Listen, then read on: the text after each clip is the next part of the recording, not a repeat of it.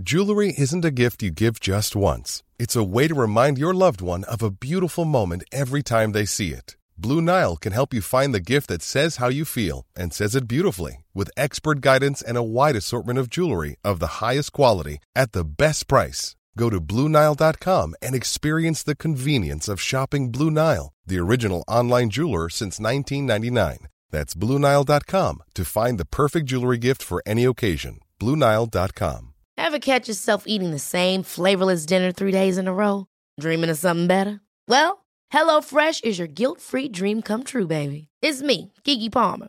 Let's wake up those taste buds with hot, juicy pecan-crusted chicken or garlic butter shrimp scampi. Hello Fresh. Stop dreaming of all the delicious possibilities and dig in at HelloFresh.com. Let's get this dinner party started. Hey, it's Ryan Reynolds, and I'm here with Keith, co-star of my upcoming film, If, only in theaters May 17th. Do you want to tell people the big news? All right, I'll do it. Sign up now and you'll get unlimited for $15 a month and 6 months of Paramount Plus Essential Plan on us. MintMobile.com/switch. Upfront payment of $45 equivalent to $15 per month. Unlimited over 40 gigabytes per month. Face lower speeds. Videos at 480p. Active Mint customers by 531.24 get 6 months of Paramount Plus Essential Plan. Auto renews after 6 months. Offer ends May 31st, 2024. Separate Paramount Plus registration required. Terms and conditions apply if rated PG. The truth is the most convincing story that maps onto reality, and that's why the central narrative is falling apart. Right now in the United States, people should not be walking around with masks. We must see the central narrative for the fiction that it is. We are Americans. While elections are sometimes messy, this was a secure election. The founders began the fight for human liberty and self-governance, and it's up to us to finish the job. I'll tell you what, we are in a truth emergency right now. This is the end game.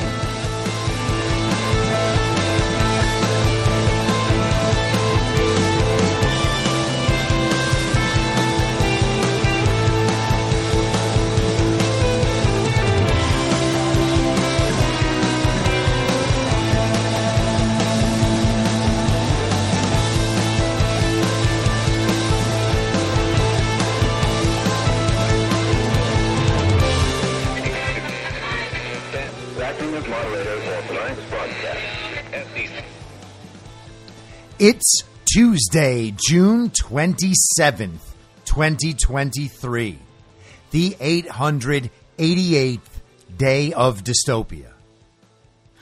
I'm your moderator, Chris Paul. Let's be reasonable.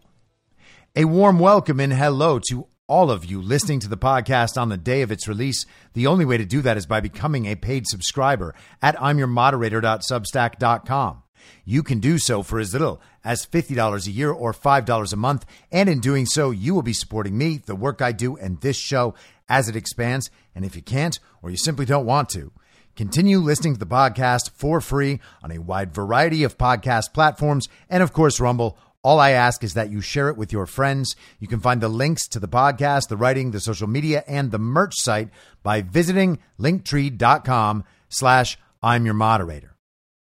So over the last couple of episodes, we've talked about a concept I call informational time travel and how we can use this concept to understand the ways in which we get pushed into inversions within the false reality to detach us from this actual reality, leave us in a state of uncertainty about virtually everything. Everything becomes confusing. We get offset on the details of events in the world and the meaning that we should extract from those details, from those events. We get offset in terms of our position on a timeline relative to certain events. We become unmoored from our history. We become unmoored from our present. And then we are given images of what we think the future is supposed to look like so that we will accept that future when we get there. We talked about how most of the stories that we're given that really catch our attention are fake news. They're fake in some respect or many respects, and sometimes they're fake in all respects. Sometimes they manipulate the understanding of stories based on the surrounding context, the things that everybody knows. They're able to manipulate how they assume we view the rest of what we know, which convinces us to draw the wrong conclusions of what we are now presented with. Sometimes they get the facts wrong about real events. They present those facts to us, and then by the time all the facts become clear, the story is actually the opposite of the way they told it to us. And then sometimes the story is so unprovable and preposterous that there's absolutely no reason to assume any of it happened whatsoever. But over time, over the course of our lives, through this process of constant knowledge handed down from authority that intersects a trauma that we experience either personally or societally, that we are then encouraged to draw the wrong meaning and the wrong conclusions from. We misinterpret the situation, and in doing so, we reaffirm a prior misinterpretation and a prior mistake, leading us to repeat the same misinterpretation over and over and over again throughout our lives, which explains, for instance, why many people still believe that the government is trustworthy and that they are constantly exercising the best possible expertise in order to generate the best possible outcomes for everyone. Doesn't matter about the Kennedy assassination or Vietnam or 9/11 or Too Big to Fail or COVID, and you can just keep going down the list. Each time one of those traumatic societal events happens, a portion of society agrees with the television and with the government that the proper response is to trust the government more and to trust your neighbors less whenever they are disagreeing with the government. Think about how COVID superfans reacted during COVID. Everything the government said was correct, and they would fight for it. They would disavow their friends and family members to defend the government's claims about COVID. And no matter how many times it was proven to them in a way that they accept that the government was wrong and lying to them, that also helps them reaffirm their trust in government. They assume once again that these people are the best possible people to be handling the situation. They have the input of all the experts. They have all the resources necessary to get the answers right, but they're still human, and you can't expect perfection. They are doing their best with all the right intentions, and if they happen to get some things wrong, we're forgiving people, and we can forgive the government when they make mistakes. Every future societal trauma will convince them of the same thing. Not long after COVID, they were told that the government would absolutely never steal an election. And the people who bought into that and said, yes, the government is exactly right. They checked everything. They have the best experts. They have the best access to information. They checked on the elections. Everything was perfectly fine. The people who believed all that and accepted that notion were the same people who had just spent years talking about how the 2016 election was stolen by Trump with Russia's help, which they still believe despite that whole story being proven false as well. They watch an election stolen in broad daylight. Half of the country, if not far more, knows it's stolen immediately, and they still say it's not possible. We trust the government. Same thing after the very violent insurrection.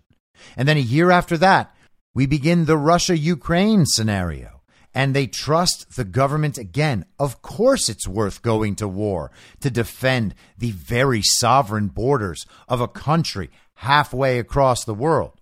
We have to save the lives of those brave Ukrainians, and the way you can help us save the lives of those brave Ukrainians is by supporting our war effort online and using Ukraine flag emojis.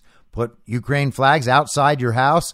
Look for blue and yellow when you see corporate advertising so that you can know which companies are on the right side of things. Donate $1 here and there on your apps whenever you see that little Ukraine flag.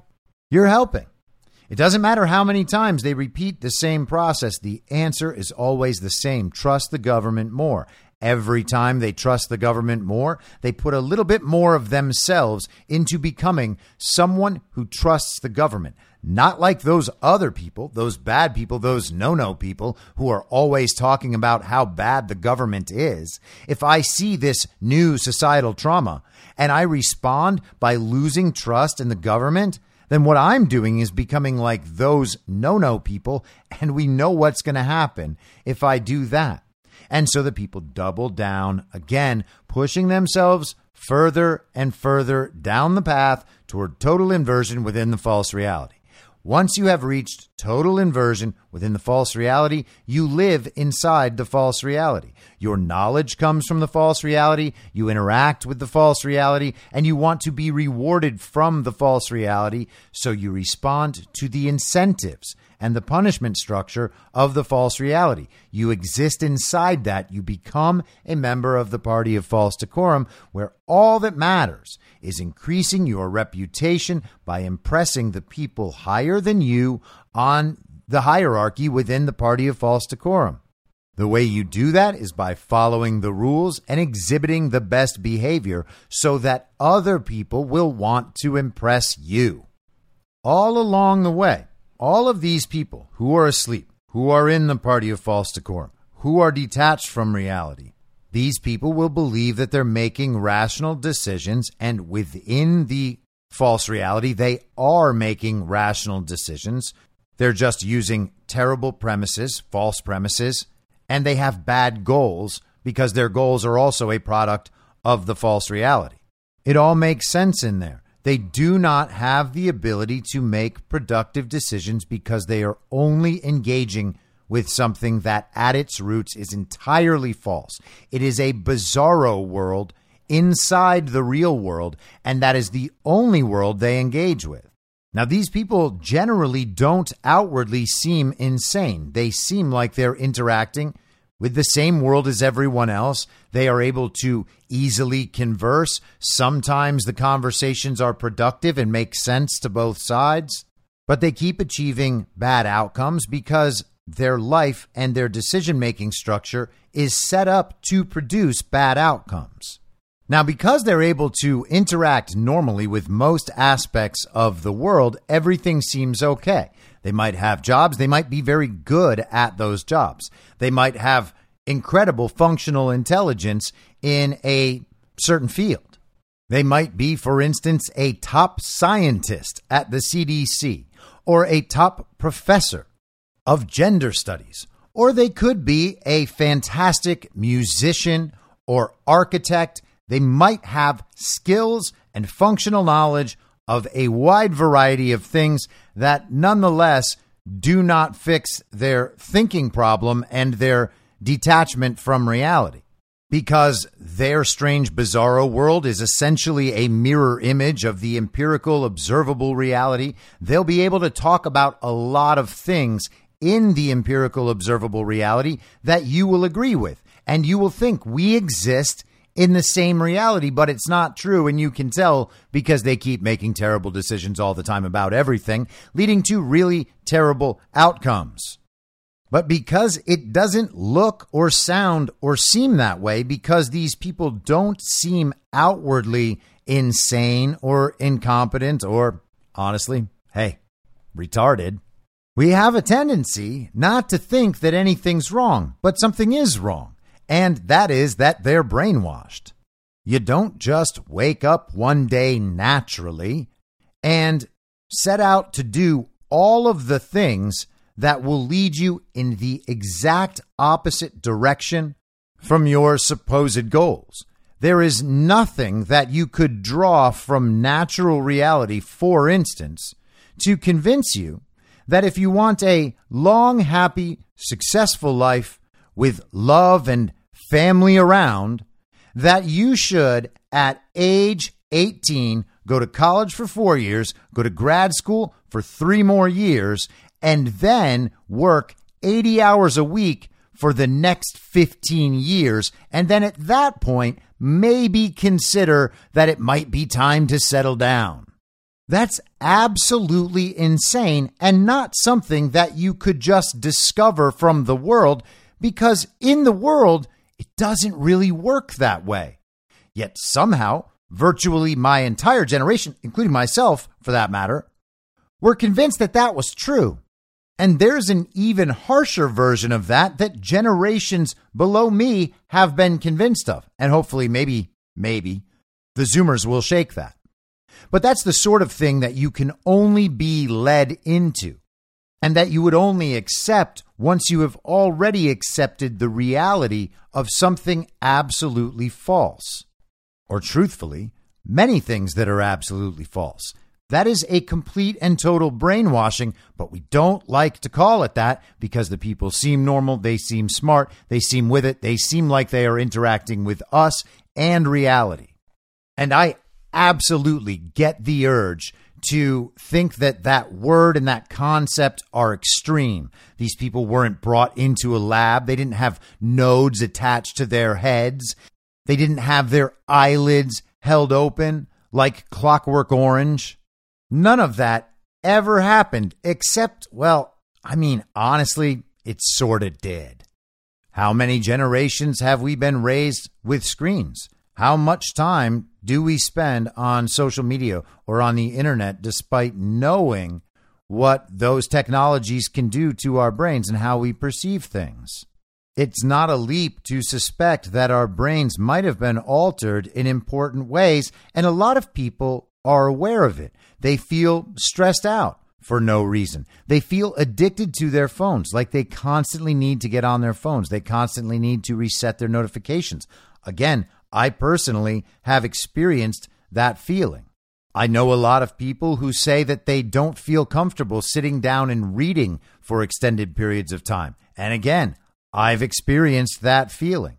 Our brains have been retaught to focus on all sorts of different subjects at once. Now, sometimes that sort of thinking process can be really productive, but it's not productive at all if what you're trying to accomplish requires extended and relaxed and calm focus. We know that more people experience and report depression and anxiety. We know that society has been atomized. People experience more loneliness. The spirituality has been removed from culture, and people are trying to find ways to replace that through yoga or meditation or various new age spiritual practices or drug use or alcohol or sex, all sorts of different vices to fill this need, this void, this yearning that our society has created within us. And despite all that, we reject the word brainwashing because we don't feel that something has been directly and intentionally done to us. We just got this way over time and largely as a product of our own choices. We could feel ourselves gradually changing as our habits changed, but we convinced ourselves that our habits needed to change because now we were in a modern world and everything is different within this modern world, including our brains and the experience of what it is like to be us. Before I woke up, I rejected that term. It didn't make sense. And I certainly didn't understand it for myself. I mean, I knew literally thousands of people. I would see them out and about all the time. People from totally different walks of life with completely different beliefs about politics and anything else. And I would have conversations with them. I would listen to them. I would try to find out why they thought what they thought. And I didn't always agree with them, but I felt like I got a pretty good idea of the range of beliefs that people had. I thought I was open to all sorts of ideas and could not be brainwashed. But we're told that a bunch of people have been brainwashed. All of these people are sheep. And I was like, well, I'm not a sheep. So I guess the people who don't agree with me must be the sheep.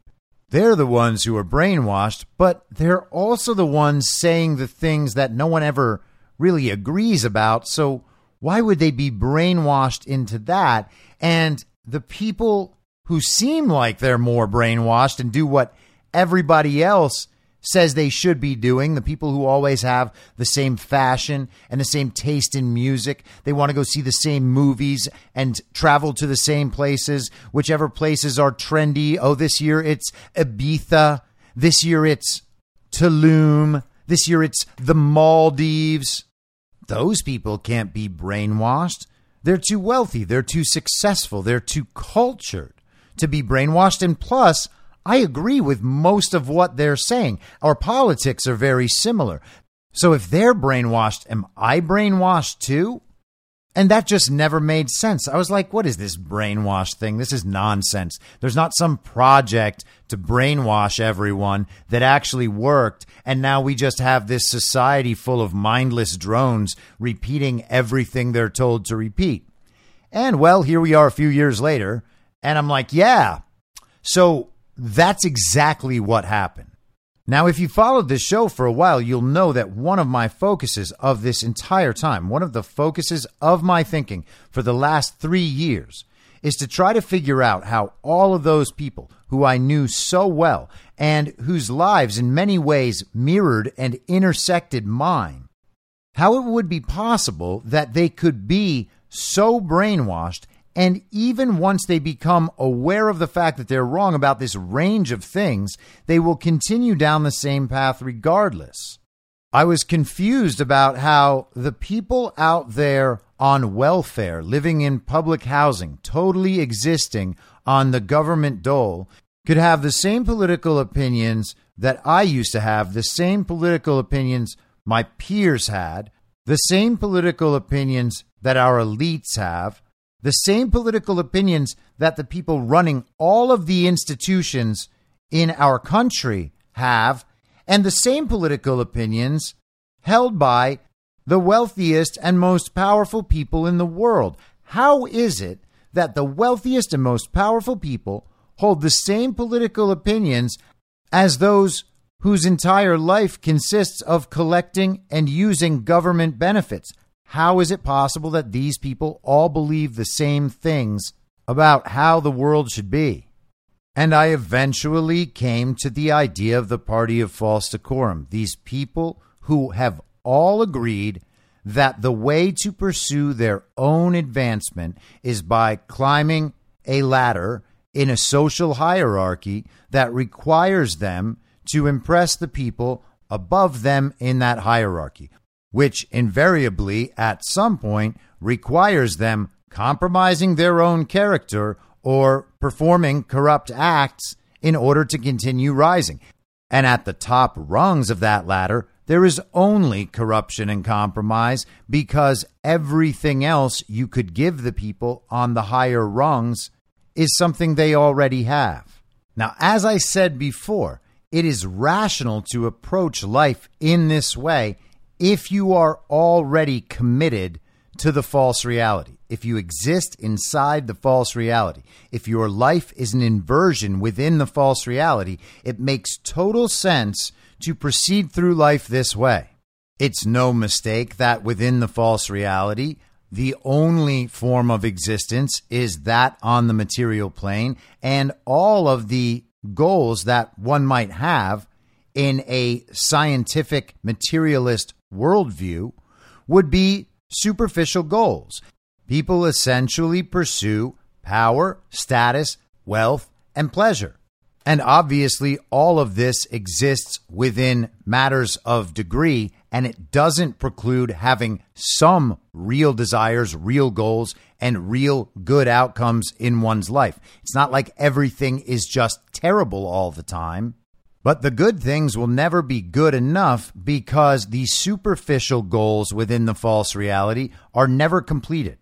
But is it brainwashing that gets you there? Are you brainwashed out of your attachment to the empirical observable reality? And once the brainwashing occurs, are you only able to interact with the false reality? And what does it mean to be brainwashed? How does the brainwashing occur? So I was thinking about this toward the end of last week, and I had a thought arise about a conversation I had with someone I was close to in 2020. I had read something about this condition where people are not able to form visual images in their mind's eye. If I recall, the example was that people conducting a study asked the study subjects to envision an apple, and it turns out that there are people in the world who are not able to form a vision of an apple in their mind's eye. And that sounded extraordinary to me. And so I would occasionally bring it up in conversations just to see what people thought about it. And I would say, hey, are you able to form a picture of an apple in your mind's eye? I mean, I know that question might sound crazy because I can do it and I think everybody can do it, but can you do it? Because I'd never heard of it. It sounds so easy and so natural to me. I mean, let's try it, right? Can you picture an apple? Is your apple red or green? Where is your apple sitting? Is it on a counter? Is it on a tabletop? Is it in a fruit bowl? Is it from a still life painting? Is your apple hanging unplucked from a tree? Is it a thin horizontal slice of apple floating atop an apple martini at TGI Fridays? Is it an apple on the head of a clown that someone is going to shoot with an arrow? Is it the big apple that rises above the outfield fence at Mets games when the Mets hit a home run? What kind of apple did you imagine? Did you imagine all of those apples? I imagined each and every one of those apples and could see them in my mind's eye. But it turns out that this friend who I spoke to was like, no, I can't do that. And I was like, what in the world could that possibly mean? You're telling me that I can say, picture a green apple on a table on the front porch, and you don't know what that looks like in your head? It made absolutely no sense to me, but apparently this is a real thing. So I was thinking about this last week, and I was like, you know what? I'm going to see if I can't find a little bit of information about this crazy condition that apparently some people have called aphantasia. Here's what Wikipedia says about it. Aphantasia is the inability to create mental imagery. The phenomenon was first described by Francis Galton in 1880, but has since remained relatively unstudied. Now, keep that name in your head, Francis Galton, 1880. We're going to come back to that. Interest in the phenomenon renewed after the publication of a study in 2015 conducted by a team led by Professor Adam Zeman of the University of Exeter. Zeman's team coined the term aphantasia, derived from the ancient Greek word phantasia, which means imagination, and the prefix a, which means without. Very natural word formation. Research on the condition is still scarce. Some research has investigated subtypes of aphantasia. One subtype is spatial aphantasia, the inability to create mental imagery in the visuospatial aspect. Another is object aphantasia, the inability to create mental images of single items or events. Hyperphantasia, the condition of having extremely vivid mental imagery, is the opposite of aphantasia. Wikipedia notes in the history of aphantasia that Galton wrote, "To my astonishment, I found that the great majority of the men of science to whom I first applied protested that mental imagery was unknown to them, and they looked on me as fanciful and fantastic in supposing that the words mental imagery really expressed what I believed everybody supposed them to mean. They had no more notion of its true nature than a colorblind man who has not discerned his defect has of the nature of color." So Galton seems to have discovered this very strange phenomenon, or one that we can at least consider strange if we are not experiencing it. It seems like the natural default of the human brain is to be able to form mental images. It would be very odd if there were just simply humans born with this skill and without it. And it doesn't seem like it's the sort of thing that would arise as the end result of some process. It's not like we all just turned on our ability to form pictures in our mind's eye, but maybe it could be turned off. And these are my thoughts that I'm communicating about this, just to be clear. This is not the science. But Galton is given credit for this discovery about 143 years ago. even though there is seemingly no mention of it prior to this in history. Now, I don't know if you've studied much history or, say, studied ancient philosophy as I have, but it struck me as surprising and likely extremely rare that there would be this natural condition of the human mind that no one would have ever discovered or discussed for thousands of years prior to 1880, when Francis Galton realized that people could not form mental images. So I looked into Sir Francis Galton a little bit more. He was born in February of 1822, lived till January of 1911. He was an English polymath in the Victorian era. He was a proponent of social Darwinism, eugenics, and scientific racism. Galton was knighted in 1909. I am surprised that Black Lives Matter has not demanded that the British Crown remove his knighthood for being a white supremacist. They should at least find a statue of him and attack it with sticks. Galton was described as a child prodigy. He attended some of the best schools of the age. He studied Greek and Latin and Shakespeare and medicine. He ended up being a Freemason. He traveled extensively, and he was half cousins with Charles Darwin.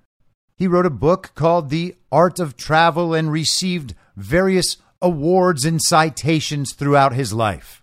Just a great, great man, also a eugenicist and scientific racist.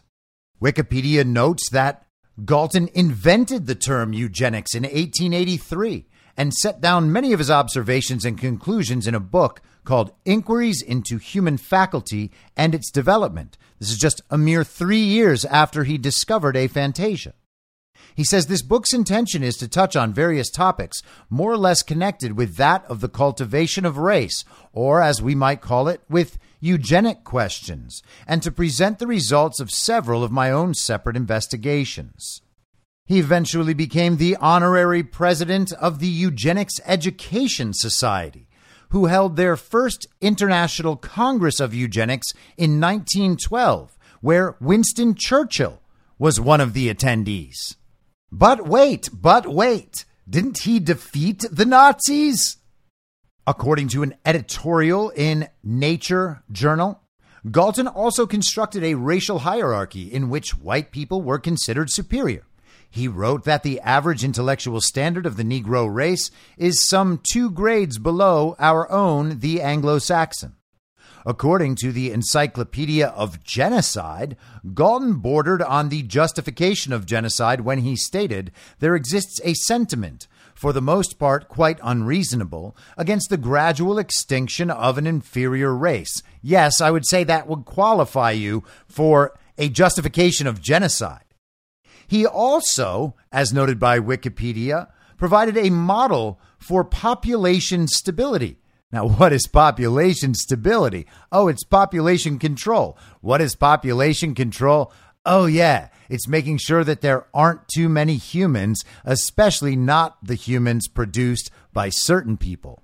So Galton had quite an interesting and notable life, the half-cousin of Charles Dalton, in elite academia in Europe, in the elite societies and the secret societies of that age in Europe, while the Prussian Empire was so prominent before they had to simply disappear and become the invisible enemy. And you can read about Charles Darwin and evolution's relationship to the Prussian Empire, the work of the science and academia of that age, primarily in support of that same Prussian Empire. The Prussian Empire focused on eugenics and depopulation. Both of these we understand from the history as it has been told to us from World War II, from World War I, from that era. Eugenics didn't only exist for the Nazis of that era. The Nazis of that era were a microcosm of the Prussian Empire and of that era. Eugenics were being studied in the United States. Pioneering work was being done at Stanford. But we were told the problem only existed in Nazi Germany, only for Nazis, only against Jews. That's all it was. Never think about any of these subjects ever again. We've given you the full story. Don't research them at all, and certainly don't come to any disallowed conclusions.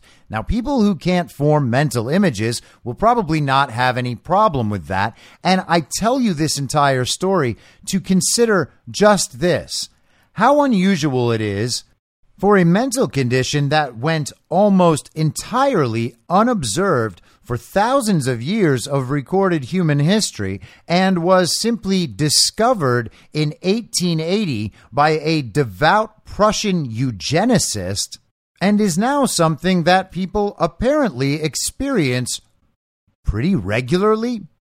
And what is the condition they're experiencing? Well, I would say that you can parse the inability to form mental images as a lack of imagination.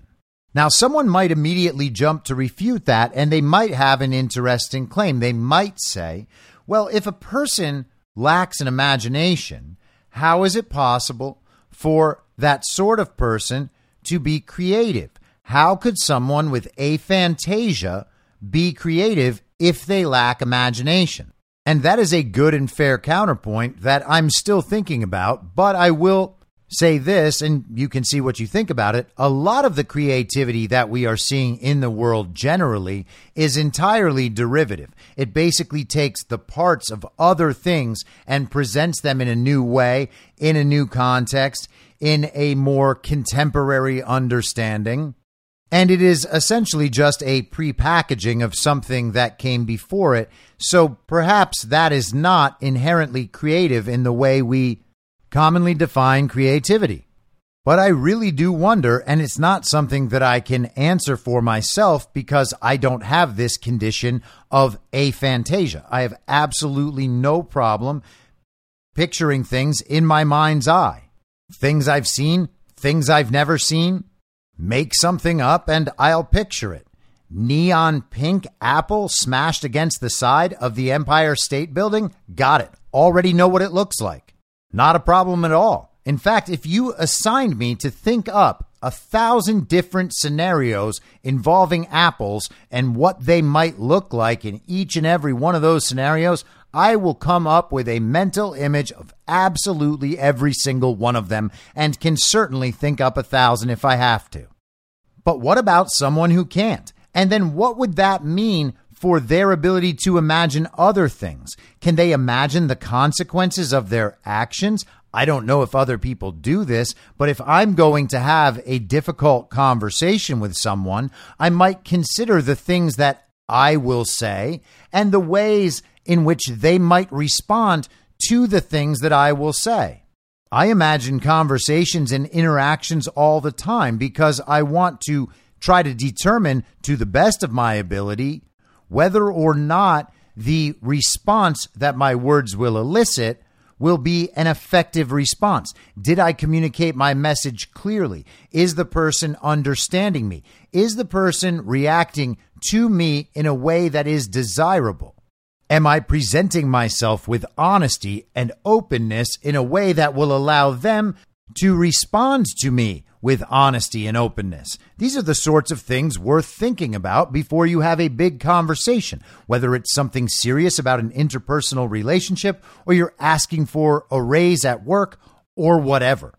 Can and do these people imagine the consequences of their actions? Can they imagine the scenarios and how they will play out in order to make judgments in advance of that situation about how they should act? And then at some point, you have to get to wondering whether or not these people are able to form new thoughts on their own.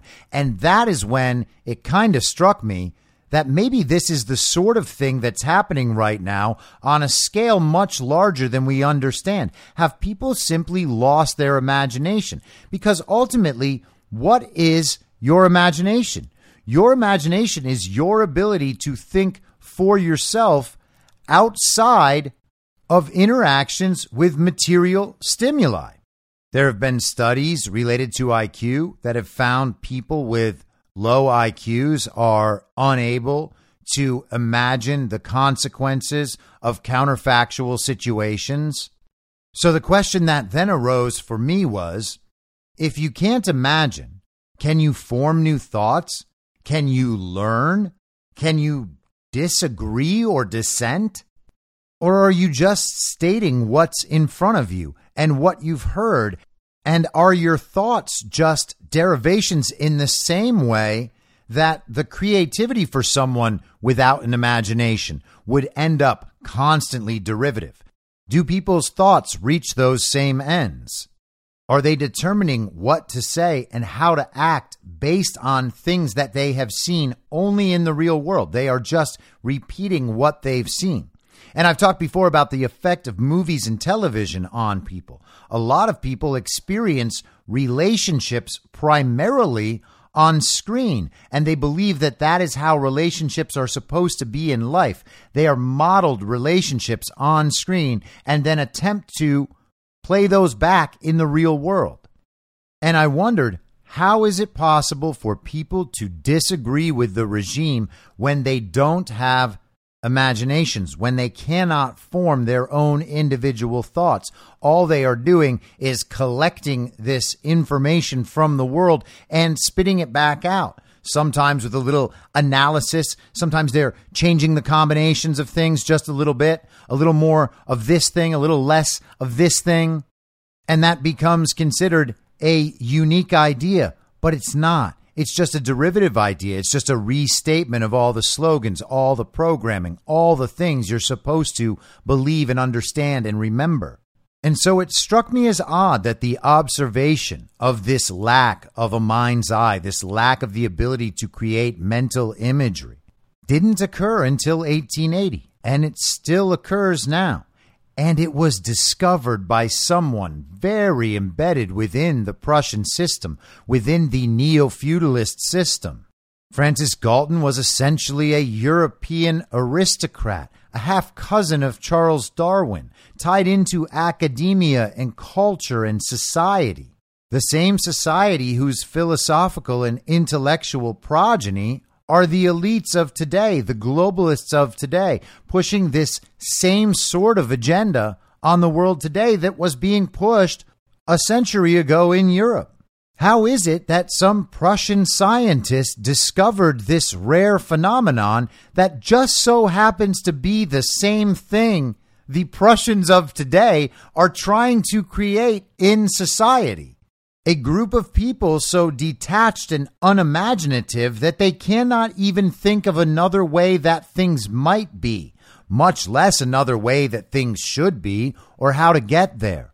We're talking about people so disinclined to agree with anything if it comes from a source of power or authority that they are now continuing to double down on decisions that they know are terrible, even as those decisions continue leading them to bad outcomes that can do nothing but shame and embarrass them and eventually destroy their lives.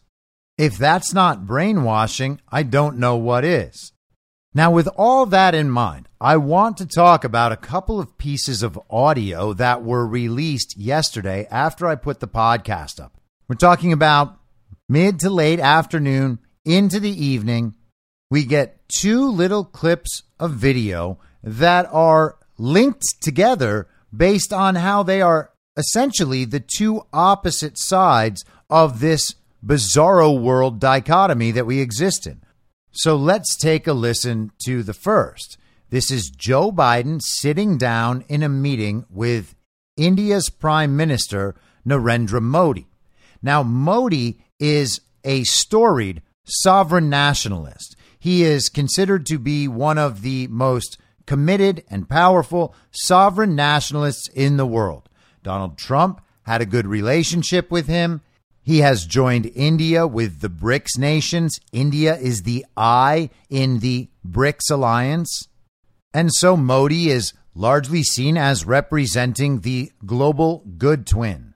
Now, when he arrived last week, he was received with a grand display. He went to a joint session of Congress and addressed the House and Senate in an hour-long speech. The speech was extremely well received. There were massive applause breaks and chants that sounded like people were saying Modi, Modi, Modi, which was rather surprising to me. He had a lot of language that hinted toward the global regime's agenda. And without having listened to him speak repeatedly over the years, I can't give too accurate a judgment on what that means. Usually I like to understand someone's tone before I can assess what it is they're saying. All sorts of world leaders, whether they are sovereign nationalists or whether they are absolutely committed cogs of the global regime's agenda, whether it's Vladimir Putin or Justin Trudeau, in the right environments, they will be using the same vocabulary to address a collective context that is familiar to those environments. When Donald Trump goes, for instance, to the United Nations to speak, he's going to talk about global events using some of the words of the globalists. So was Narendra Modi doing that in his speech last week? He may well have been, but it's hard for me to say, having not listened to him extensively. So he arrived last week, and the interactions with Biden have been very strange, to say the least. Biden, in whatever state he is in, some people believe his dementia is an act. Maybe it is. Analyze it both ways. Assume his dementia is real. Assume his dementia is an act. Analyze the situation both ways. Keep your mind open to the possibilities. All good. But Joe Biden put his hand over his heart thinking the Star-Spangled Banner was playing when it was India's national anthem instead. Normal Joe Biden sort of gaffe. He has a state dinner for Modi that is attended by Hunter Biden a day or two after he cops his plea deal on the slap on the wrist charges he was given. In the midst of this massive scandal, he has a prominent world leader in town and invites his son along to the dinner. Nancy Pelosi's there. All sorts of communists are there. You got some business people there, too. Tim Cook of Apple went. The New York Times reported that Rupert Murdoch's son, James Murdoch, attended. And at this point, unless you are just a standard issue villager completely obsessed with the central narrative, nothing the Biden White House, in quotes, does ever looks good or professional or appropriate. The entire thing is kind of an insult. They have a foreign leader come to visit, and Joe Biden, in the midst of his own bribery scandal, invites his criminal son to the event. And all of this, of course, with the backdrop of knowing that there is not a single world leader who actually believes Joe Biden received 81 million real lawful American votes. Now, from the perspective of other world leaders, they probably have to deal with illegitimate leaders and dictators all the time. So it's just part of the job. It's not like they're going to go out and announce that Joe Biden is illegitimate. But it is weird, and there's no way that Modi isn't aware of it, nor is there any way that Modi isn't aware of Joe Biden's political problems within the United States. So last week, he hosts a meeting with Modi and with a bunch of tech CEOs, and a video clip from that meeting went viral yesterday in the late afternoon, early evening. Here it is. I was just thanking, anyway, I started off without you.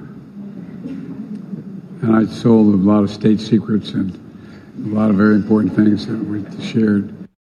Okay, so that's the clip that went viral.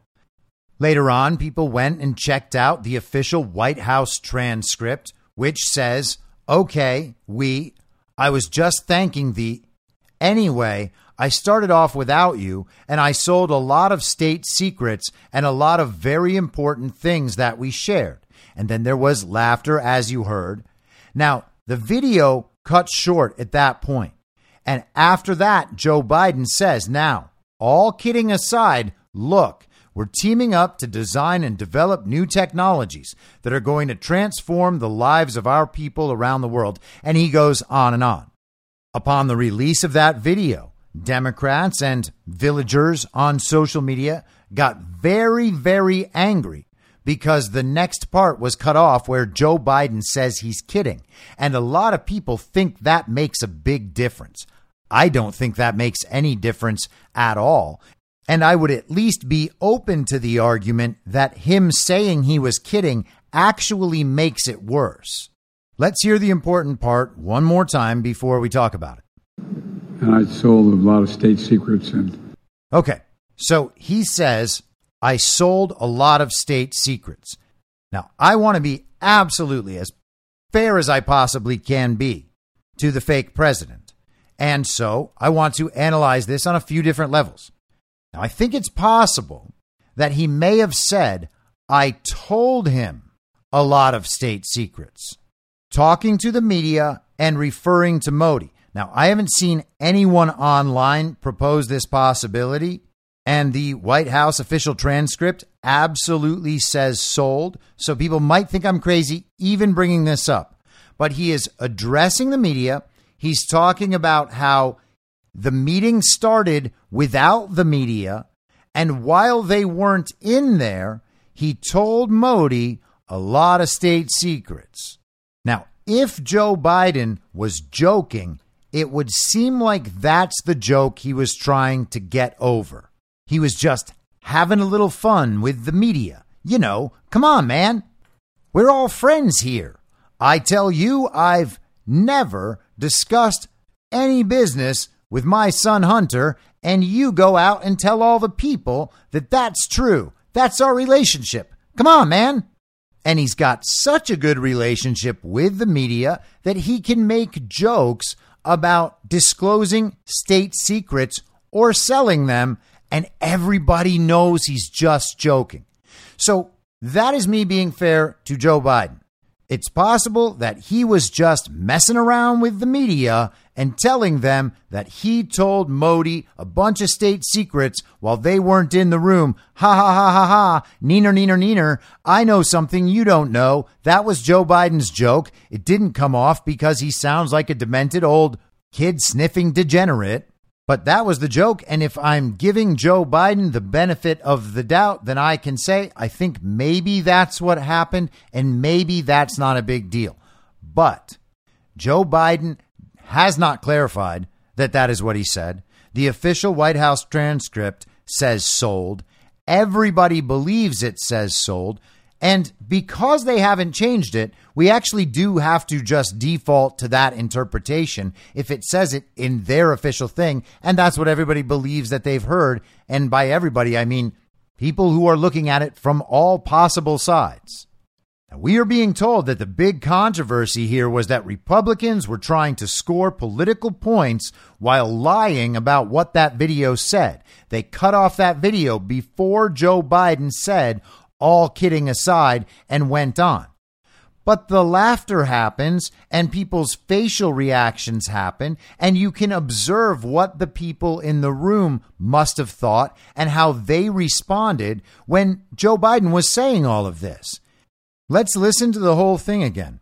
It sounds like Joe Biden is trying to figure out either how to say Modi's name or how to describe him. He should have simply said Prime Minister Modi or the Prime Minister, and he seems to lose track, unable to say the Prime Minister, so he just says, anyway. I was just thanking,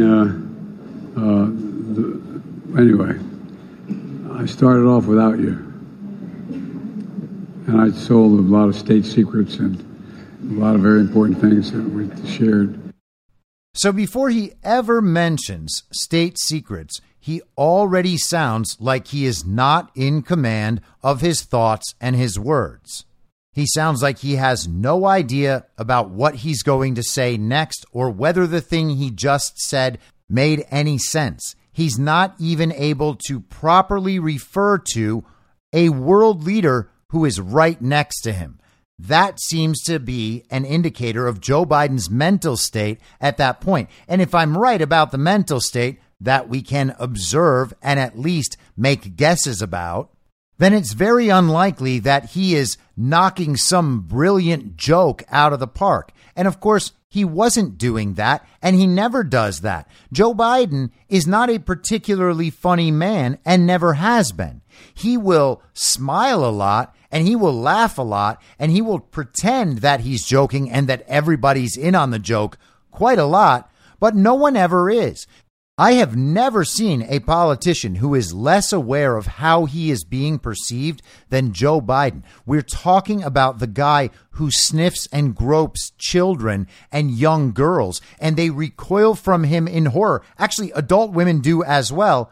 And Biden has no idea. He just smiles and plays along. We're talking about the guy who said this.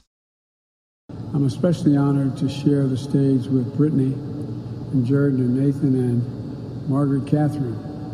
I love those barrettes in her hair, man. I tell you what, and look at her. She looks like she's 19 years old, sitting there with her, like a little lady with her legs crossed. Brittany, you're doing triple duty as a veteran, a military spouse, and talking to a little girl while giving a speech, he says, "I love those barrettes in your hair. Man, I'll tell you what. Look at her. She looks like she's 19 years old, sitting there like a little lady with her legs crossed." She was like 7. He's also the guy that said this. Secondly, we're in a situation where we have put together, and you guys did it for our administration, the President Obama's administration before this.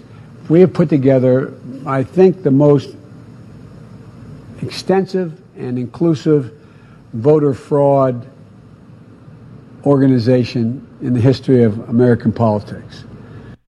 Joe Biden told a story about black kids at a public swimming pool and talked about how he learned about cockroaches as they stroked his leg hair. He told Charlemagne the God that if black people don't vote for him, they ain't black. Joe Biden is one of the most storied gaffe machines in the history of American politics, and everybody knows it. And how do they define a gaffe in politics? Well, the common refrain is that a gaffe is when you say the truth by accident. So Joe Biden is not good with his words. And whatever's happening on the inside of Joe Biden's mind too often makes it to the outside of his mouth. And a lot of the time after that happens, he tries to tell everyone that he's kidding. This is something Joe Biden has done for decades. He didn't do it for the first time last week in a meeting with Narendra Modi. So yes, he says, all kidding aside, but was he kidding? The people in that room with him did not think, there's Joe Biden being funny again.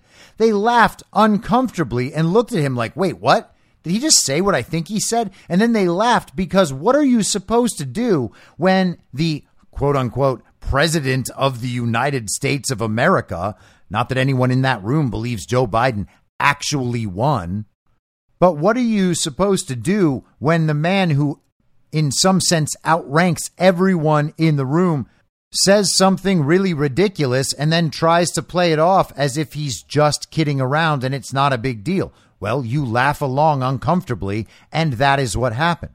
Now, I'm not claiming that Joe Biden definitely did not think he was joking. I'm sure that Joe Biden thought the thing he was saying was going to be funny, would make him seem cool, would make him seem powerful, and very unfazed by everything that's going on. Look at Joe Biden just taking it all with a grain of salt, inviting his son after this plea deal to the state dinner, pretending there's absolutely nothing behind any of these bribery claims, no matter how many whistleblowers, no matter how much evidence there is to show that Joe Biden has engaged in a 5-decade-long history of political corruption. It's just no big deal. It's just cool old Joe in his Ray-Ban sunglasses and his top-down Corvette with classified documents in the trunk. Just be an old, cool, folksy Scranton Joe that everybody knows. Oh, Joe Biden. The adults are back in the room. Joe Biden. It's a return to decency. Just Scranton Joe doing his thing, making jokes like always, cracking everybody up to let them know, hey, I got this whole leadership of the world thing under wraps. It's no problem at all. I'm so good at this job that I can just make jokes and make you guys laugh. The whole thing is a crack up. You want to know something funny? I hired a man who pretends to be a woman and steals women's suitcases to run our nuclear security. I hired a man who pretends to be a woman to run Health and Human Services. I call him a her and made her an admiral. Do you really think I don't have a sense of humor? So Joe Biden was joking. All kidding is now put aside. Joe Biden was joking. That explains it. But does it explain it? And the answer is no, it doesn't explain it. It doesn't explain it at all. Joe Biden is joking in public about selling state secrets with a prominent world leader right next to him. Now, maybe that would be funny in an entirely different scenario, but how funny could that possibly be when the person telling the joke is reliably accused of selling state secrets? The guy had classified documents unprotected in his home from when he was a senator. Top secret material that he had removed from a skiff. That's a crime in itself. Not like one of these crimes that gets made up about Donald Trump, and we'll get to that in a minute, but an actual crime. And then there is at least strong reason to believe that Hunter Biden took some of that classified material and transmitted that to people from adversarial foreign nations who were paying for it and creating business deals with the Bidens based on their delivery of that kind of information and their ability to wield political influence within the Obama administration and, of course, prior. And naturally, there is no reason to believe that any of this behavior has stopped. We're talking about Biden business dealings in Ukraine, in China, in Russia, and plenty of other countries. This is something that Joe Biden has done for decades. He has always sold political influence. That is his job. His family is literally in the business of political crime and corruption. They are a political mafia family, and they work with mafia families. Whitey Bulger's nephew was a business partner of Hunter Biden. They work with the Salinas family in Mexico, which connects not only to drug cartels, but to the Nexium sex cult. And as all of this is swirling around Joe Biden finally reaching public knowledge and public understanding, even the mainstream media beginning to talk about Joe Biden's history of political corruption, Joe Biden is going to joke around about that next to one of the most prominent sovereign nationalists in the world? And we're supposed to think that all of that is just fine because he said, all kidding aside? Now, I am not a Trump deranged common villager out there who thinks that Joe Biden just committed a crime by saying that or anything. But he did just admit, albeit in joking fashion, something that he is actually guilty of. And he is trying to use his joking as projection to show that he is totally unfazed.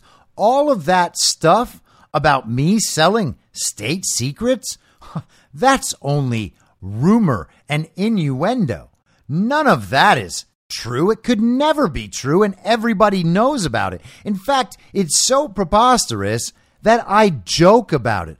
You think I just joke about it with Narendra Modi? No, I joke about it everywhere. In fact, you should hear me joking about it all day and night. I wish you guys could just be on Air Force One or whatever call sign I'm using with me when I'm joking. Oh, the rest of the press pool, they just love it when I joke.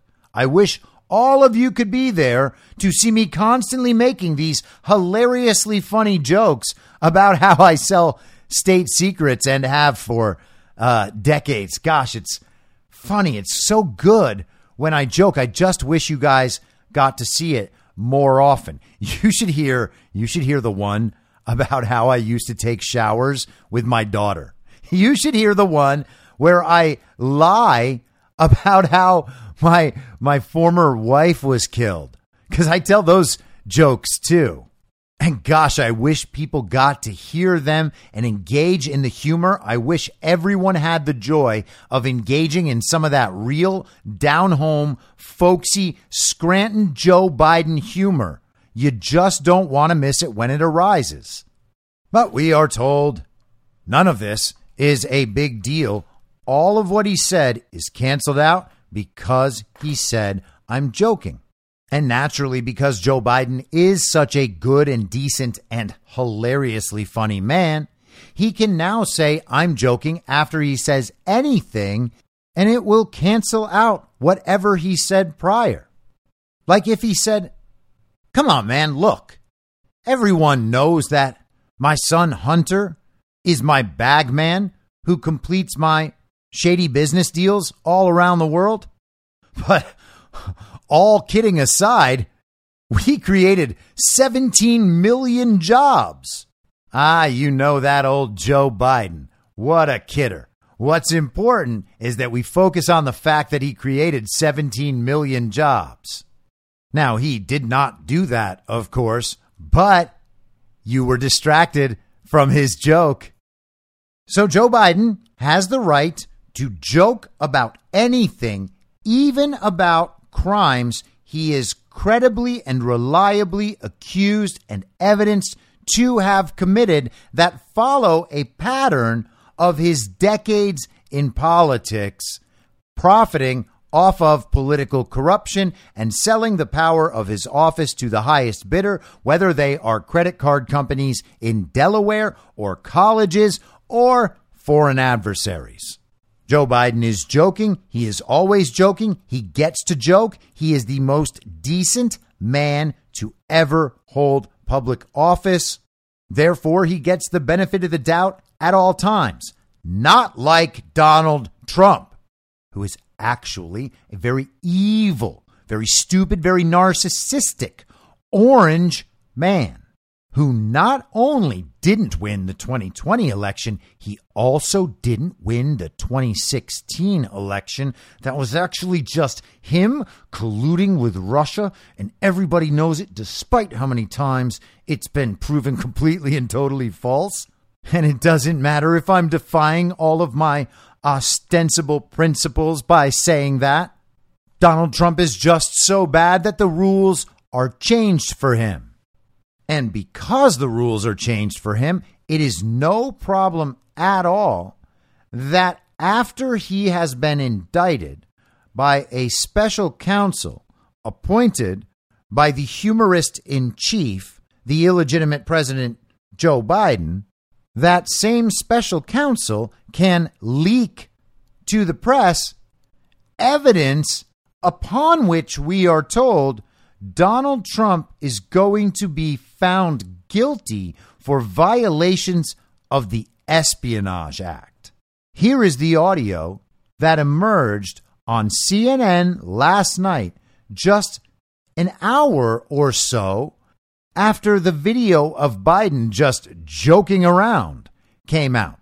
That video was put out by the RNC, and Marjorie Taylor Greene immediately weighed in, going all in. Joe Biden is admitting to stealing state secrets.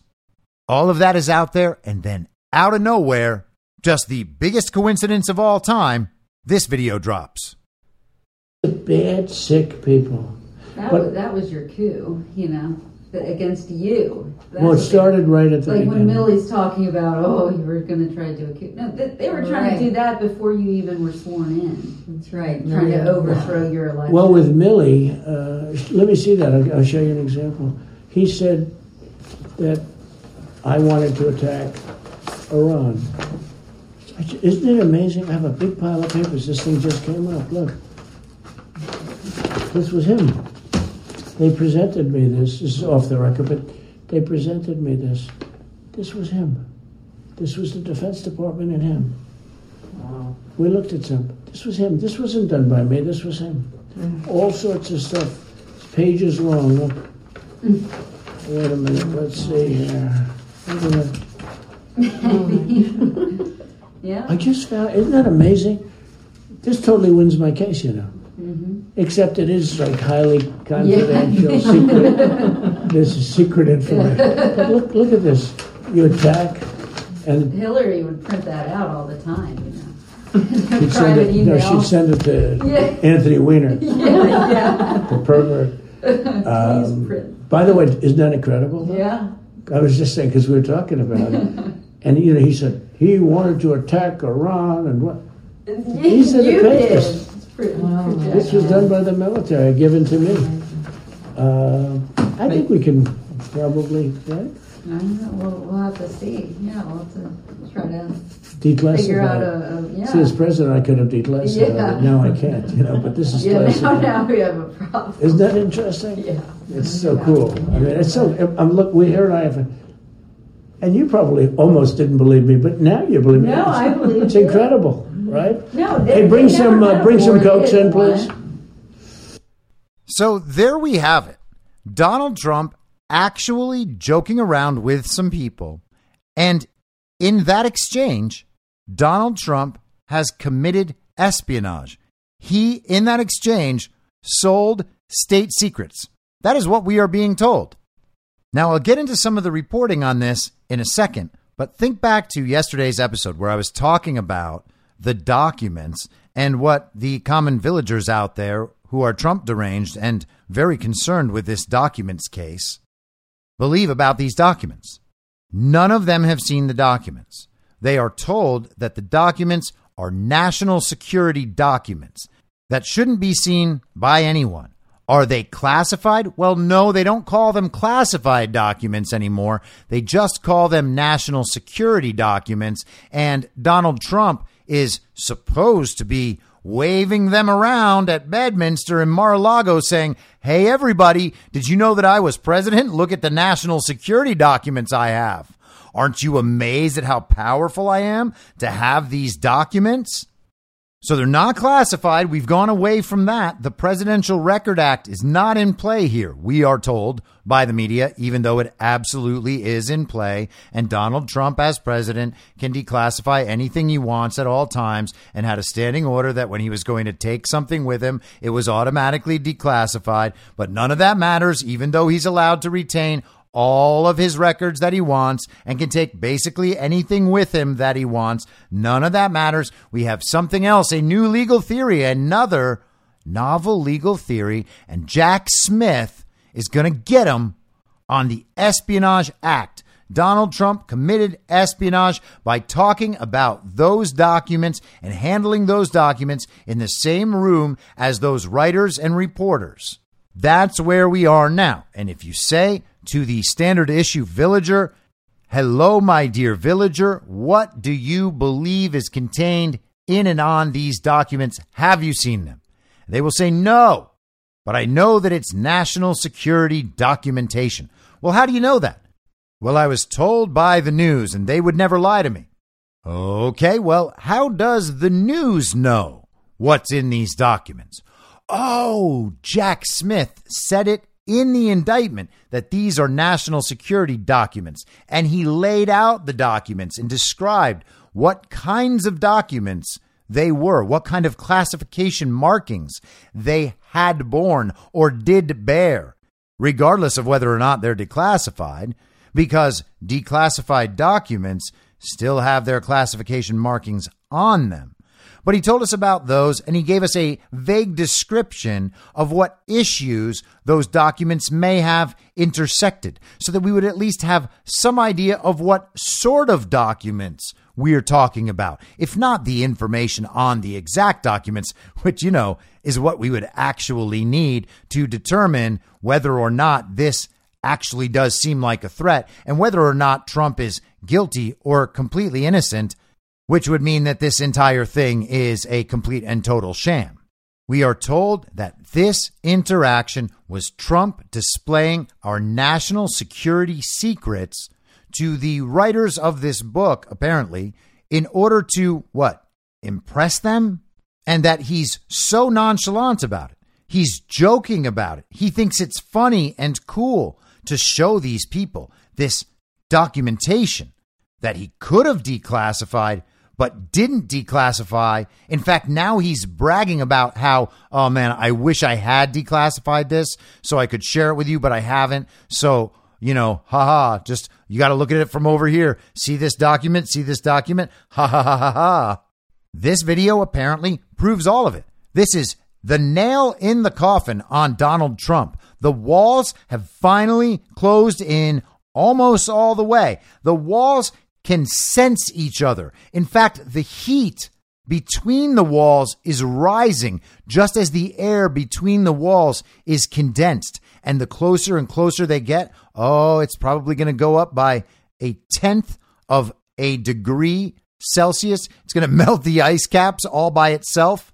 And eventually the walls will touch, which means that's the beginning of the end for Donald Trump and our entire planet. But this is it. This is the smoking gun. This is how the New York Times reports it.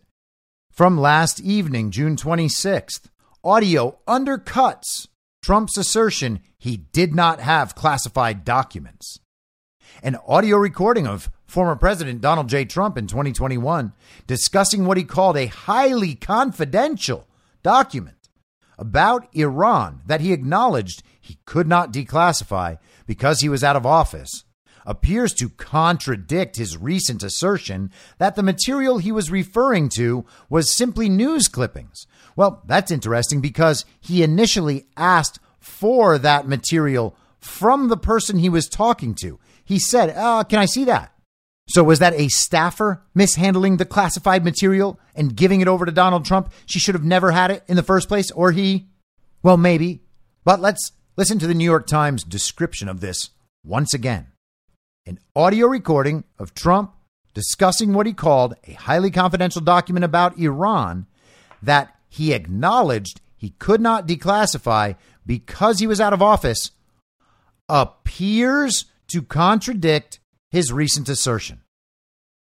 Portions of a transcript of the 2-minute recording of Mr. Trump were cited by federal prosecutors in the indictment of Mr. Trump on charges that he had put national security secrets at risk by mishandling classified documents after leaving office and then obstructing the government's efforts to retrieve them.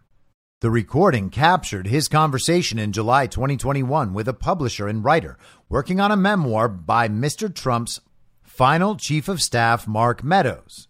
In it, Mr. Trump discussed what he described as a secret plan regarding Iran, drawn up by General Mark Milley, the chairman of the Joint Chiefs of Staff and the Defense Department. Mr. Trump was citing the document in rebutting an account that General Milley feared having to keep him from manufacturing a crisis with Iran in the period after Mr. Trump lost his re-election bid in late 2020. Now, for some reference on that, let's go back to the big piece of reporting on this topic, an article in The New Yorker by a woman named Susan Glasser on July 15th, 2021. The headline is, and earmuffs, "You're going to have a fucking war. Mark Milley's fight to stop Trump from striking Iran." And I just want to hit a couple paragraphs of this to give you an idea of how this reporting was going at the time. The last time that General Mark Milley, the chairman of the Joint Chiefs of Staff, spoke with President Donald Trump was on January 3rd, 2021. The subject of the Sunday afternoon meeting at the White House was Iran's nuclear program. For the past several months, Milley had been engaged in an alarmed effort to ensure that Trump did not embark on a military conflict with Iran as part of his quixotic campaign to overturn the results of the 2020 election and remain in power. The chairman secretly feared that Trump would insist on launching a strike on Iranian interests that could set off a full-blown war. So Donald Trump was so upset about losing the 2020 election, that he was going to start a war with Iran to remain in power. That was the claim by the regime and by their propagandists like Susan Glasser. And all of this was communicated through Mark Milley. Now, you will remember at the time, Milley's role in trying to undermine Donald Trump vis-a-vis China. There's been extensive reporting on that. And you might remember Nancy Pelosi wanting Mark Milley to do something. She wanted the nuclear codes taken away from Donald Trump. She was thinking about the 25th Amendment because she wanted the nuclear codes taken from Donald Trump. But back to the article. There were two nightmare scenarios, Milley told associates, for the period after the November 3rd election, which resulted in Trump's defeat, but not his concession.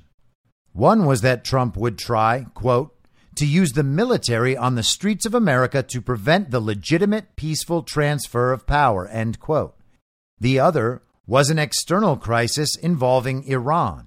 It was not public at the time, but Milley believed that the nation had come, quote, very close to conflict with the Islamic Republic. This dangerous post-election period, Milley said, was all because of Trump's, quote, Hitler-like embrace of the, quote, big lie that the election had been stolen from him.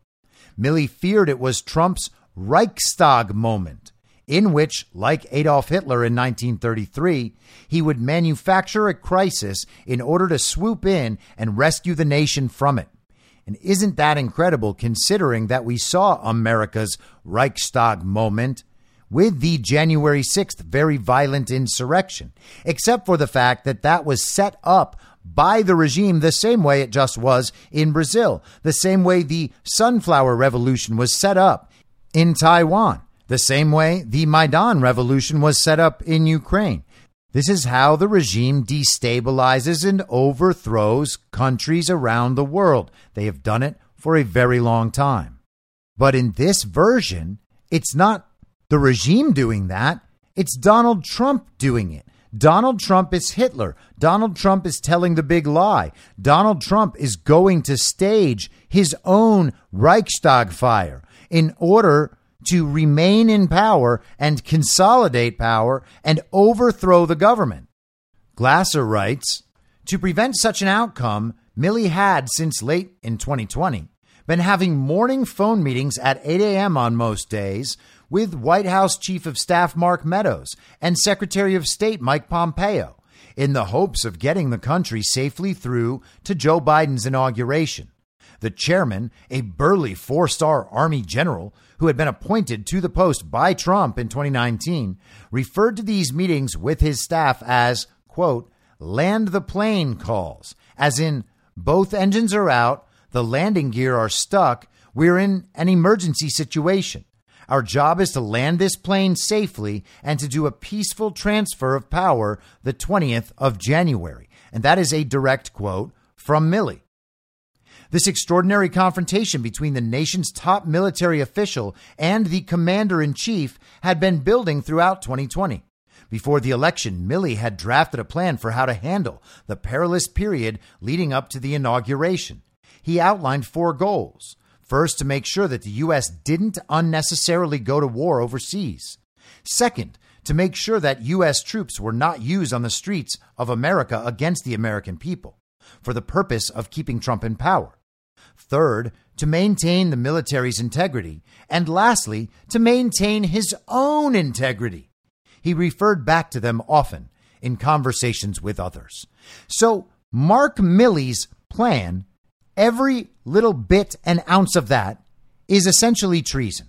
Mark Milley, from his position, is attempting to undermine the duly elected President of the United States of America and Commander-in-Chief of the United States Army.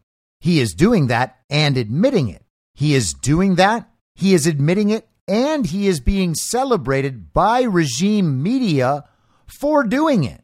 What happened to their norms? What happened to their institutions?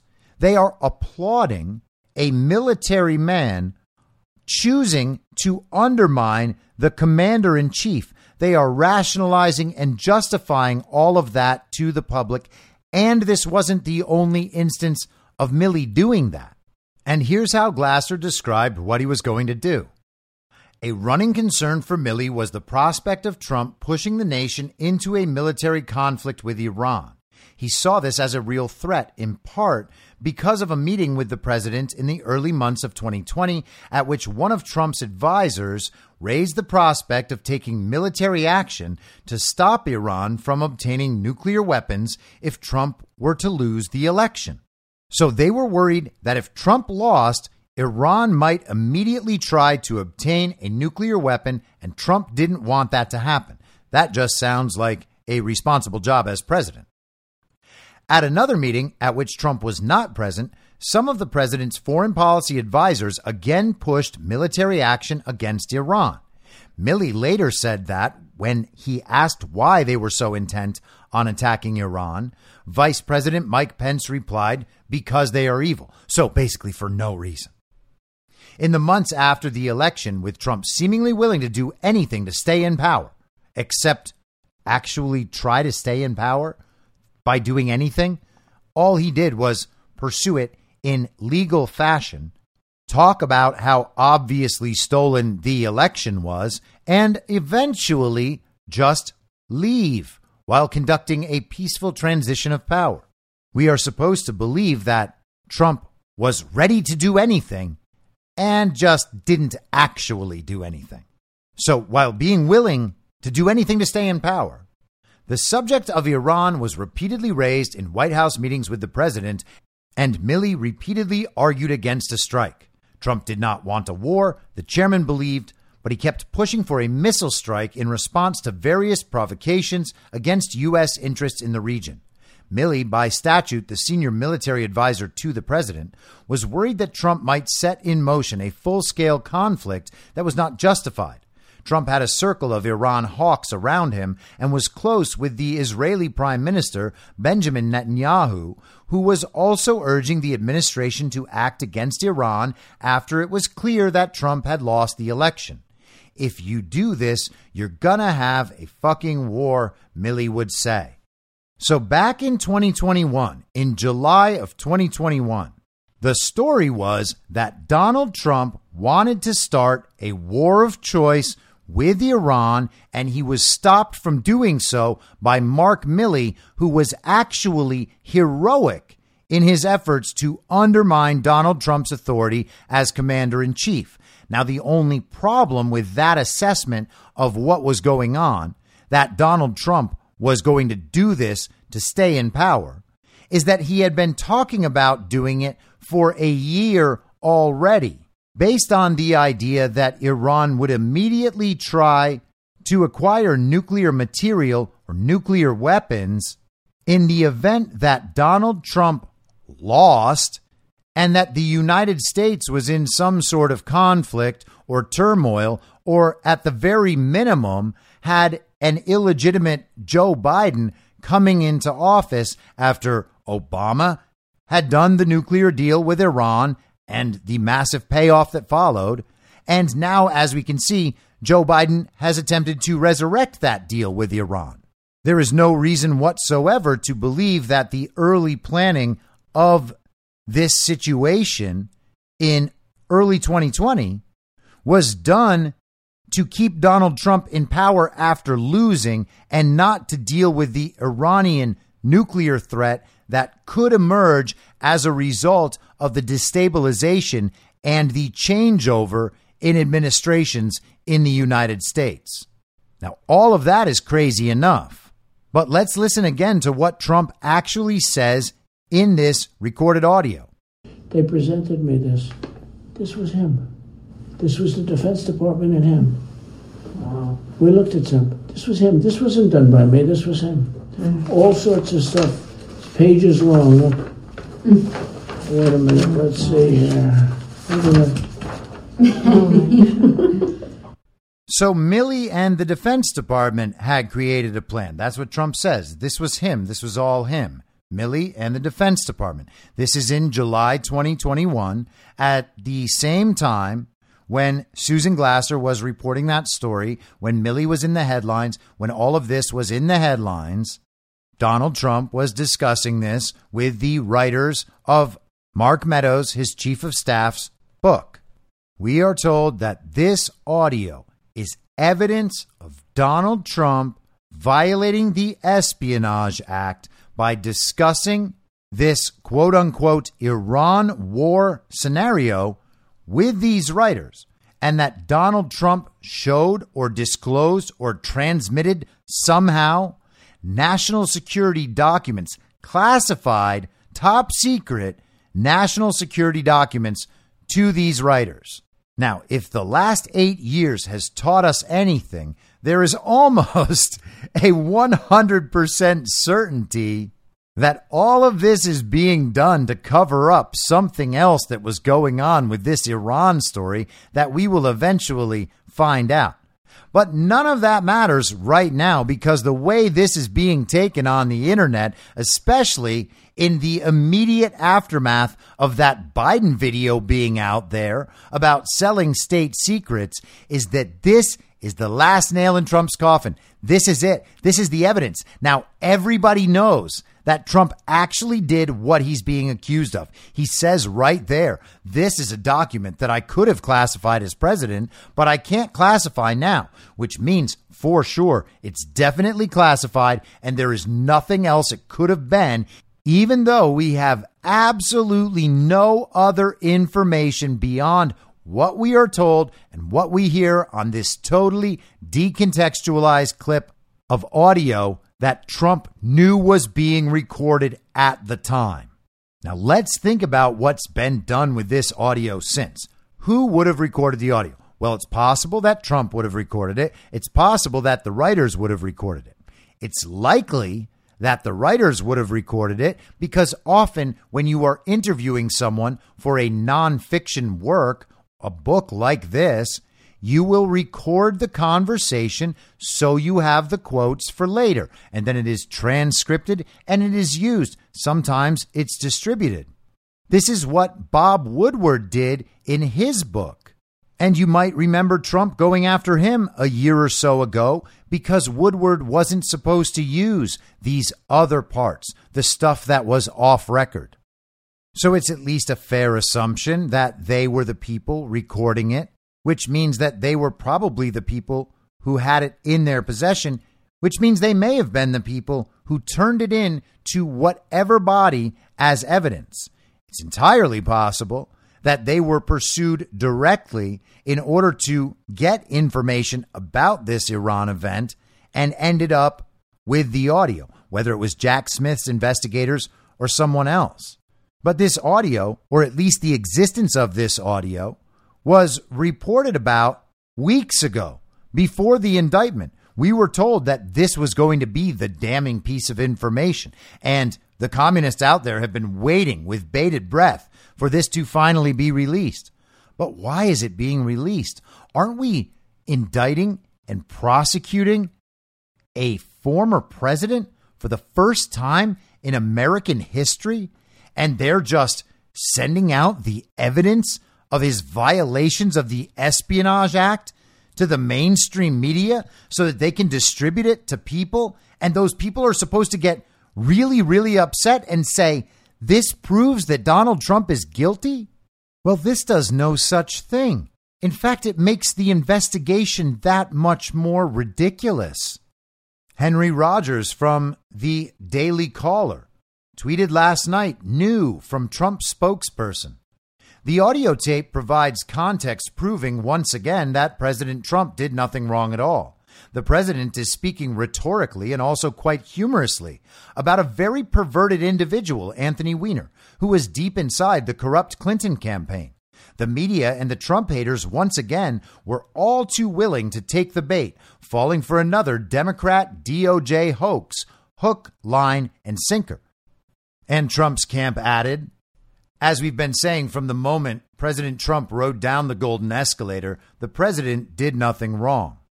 Trump responded for his part, writing, could somebody please explain to the deranged Trump-hating Jack Smith his family, and his friends that as President of the United States, I come under the Presidential Records Act, as affirmed by the Clinton Sox case, not by this psycho's fantasy of the never-used-before Espionage Act of 1917.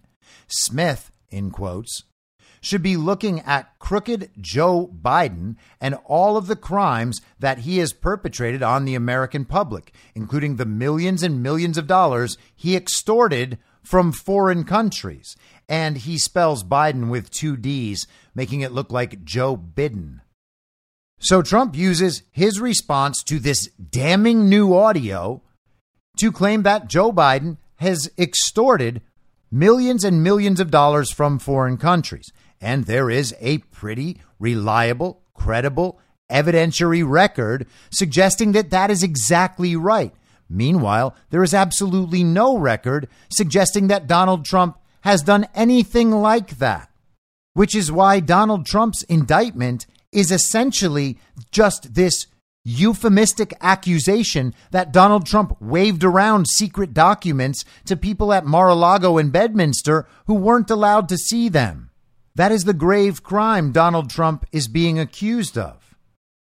Trump posted on Truth Social a reaction from Mark Levin, who I'm not a huge fan of, but he is a popular commentator and former lawyer. I think he was a former assistant attorney general.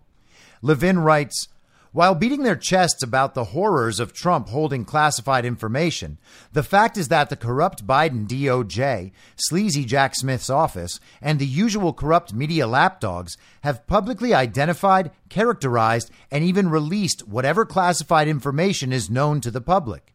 In this, they've committed scores of felonies, interfered in a presidential election, and have pushed the nation to the brink of some kind of civil war, while smearing and denouncing Trump and his supporters. Trump hasn't leaked anything to the public. They have. And that, of course, is right. If all this stuff is so secret, why are they telling everyone about it? Why was Mark Milley doing the interviews he was doing in 2021, talking about these exact issues? And why was the media celebrating him undermining a duly elected president? You might at some point think that these people's motivations aren't what they say. After 50 years in Washington, Biden owns the federal bureaucracy. The thoroughly corrupt Biden family and Biden regime uses the power of federal law enforcement against their political opponents. MAGA extremists, pro-lifers, parents, all white supremacists, whatever that means. While the same investigators and prosecutors pull all punches, lie, censor, cover up, dismiss, play down all the publicly known evidence. Thank you, FBI and IRS whistleblowers Kevin McCarthy, Jim Jordan, and James Comer. Of millions and millions of dollars in foreign government payoffs, bribes, influence peddling, money laundering, and other sleazy Biden financial schemes, especially involving selling out to our biggest threat, Communist China. We have a Manchurian president. The whistleblowers have testified about obstruction, political interference, multiple underlying crimes, etc.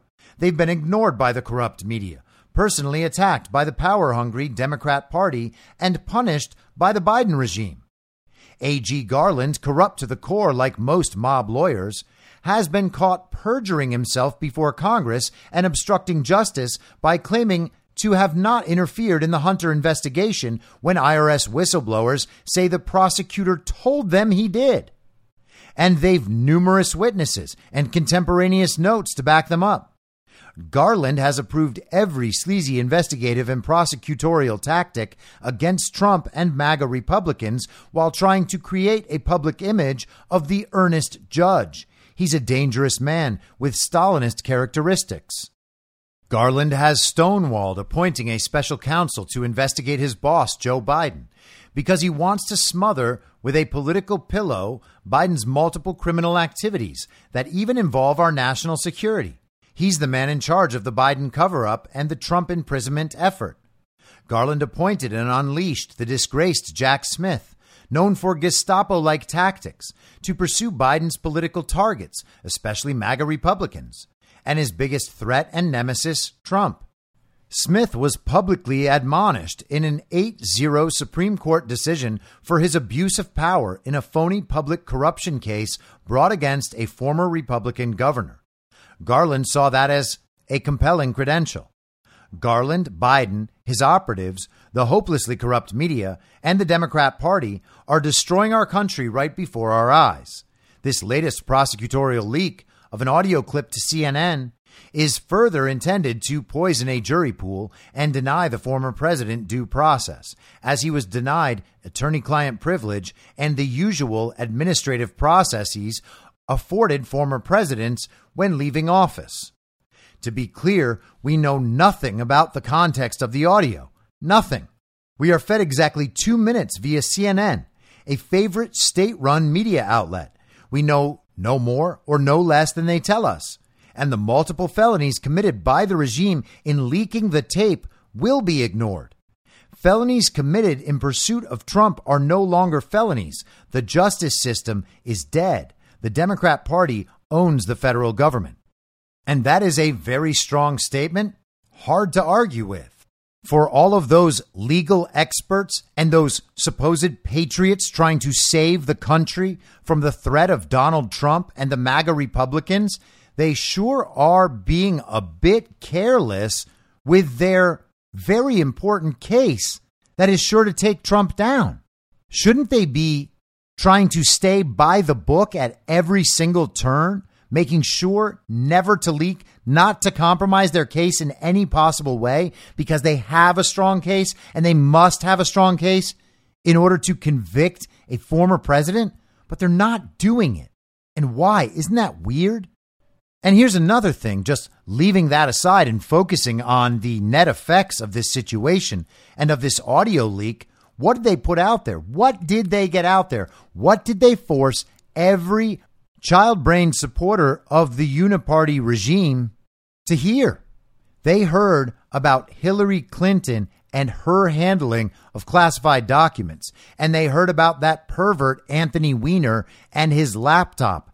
Those are two wonderful stories to have out there in the public as all of this happens. Let's talk about Hillary Clinton's handling of classified documents. Let's talk about the Anthony Weiner laptop. So glad you brought it back up again, Mr. President. I hope we get to hear more about it in the very near future. And consider what we have just been shown in the tale of these two tapes in the last 24 hours.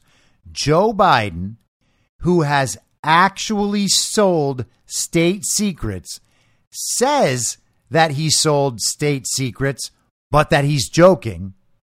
Donald Trump, who has not sold state secrets, is being accused of selling state secrets and is actually joking, though he didn't say so. And in that, we have the perfect illustration of the empirical, observable reality against the false reality. In the false reality, the actual decades-long career political criminal was just joking, so we shouldn't focus on the fact that he is credibly accused with evidence of doing the thing he's joking about.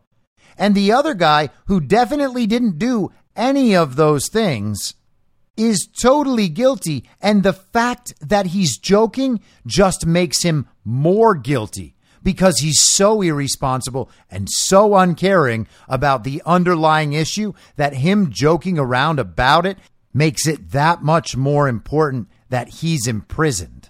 It's crazy, isn't it, that we can tell someone is joking just from the context and the way that people are reacting without that person saying they're joking, and that someone declaring that they are joking doesn't actually override the context and how people react. So are you in the false reality, or are you just engaged with reality? And you have to wonder if the difference has something to do with whether or not the person observing the situation can imagine it being different than they were told to believe it is. I'll be back tomorrow at the same reasonable time on the same reasonable podcast network. I don't have a network. Masks and lockdowns don't work. They lied to you about a pandemic, and Joe Biden will never be president. In my mind, that's the end game. If you're listening to this episode for free, you can support me and support the show and the work I do by signing up for a paid subscription at imyourmoderator.substack.com. You can do so for as low as $50 a year or $5 a month. Comes out to under $0.25 per episode, and you'll blast right through the paywall for all of the writing. The merch store is www.cancelcouture.com, and you can find everything else by heading to Linktree. Linktree.com/I'm your moderator. And I'll see you soon out on the range.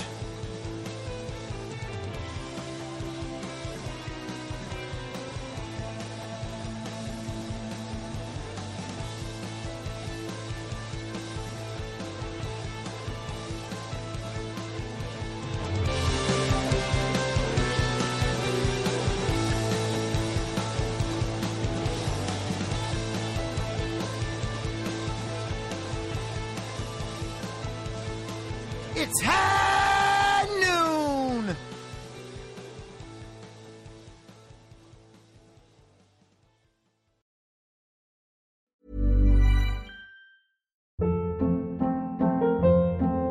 Hold up. What was that? Boring. No flavor. That was as bad as those leftovers you ate all week. Keke Palmer here, and it's time to say hello to something fresh and guilt-free. Hello Fresh. Jazz up dinner with pecan-crusted chicken or garlic butter shrimp scampi. Now that's music to my mouth. Hello Fresh. Let's get this dinner party started. Discover all the delicious possibilities at HelloFresh.com.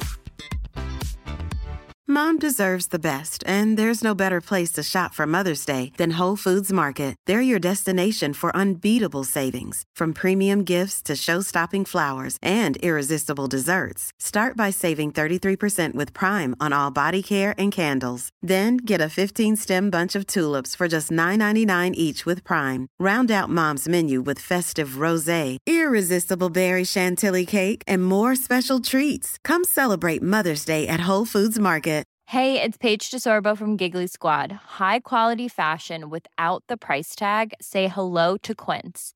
I'm snagging high-end essentials like cozy cashmere sweaters, sleek leather jackets, fine jewelry, and so much more. With Quince being 50 to 80% less than similar brands. And they partner with factories that prioritize safe, ethical, and responsible manufacturing. I love that. Luxury quality within reach. Go to quince.com/style to get free shipping and 365-day returns on your next order. Quince.com/style. In my mind, that's the end game. Thanks for listening.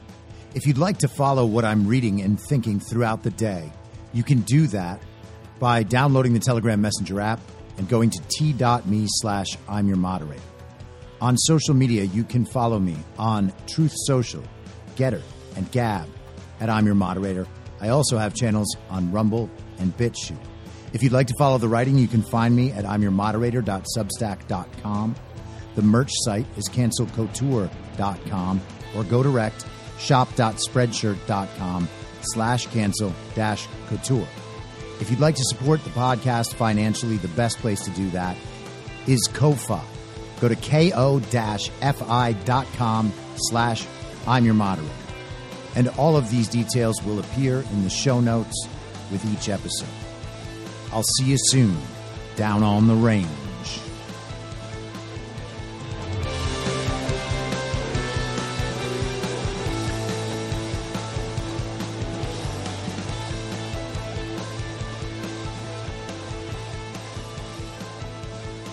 It's high!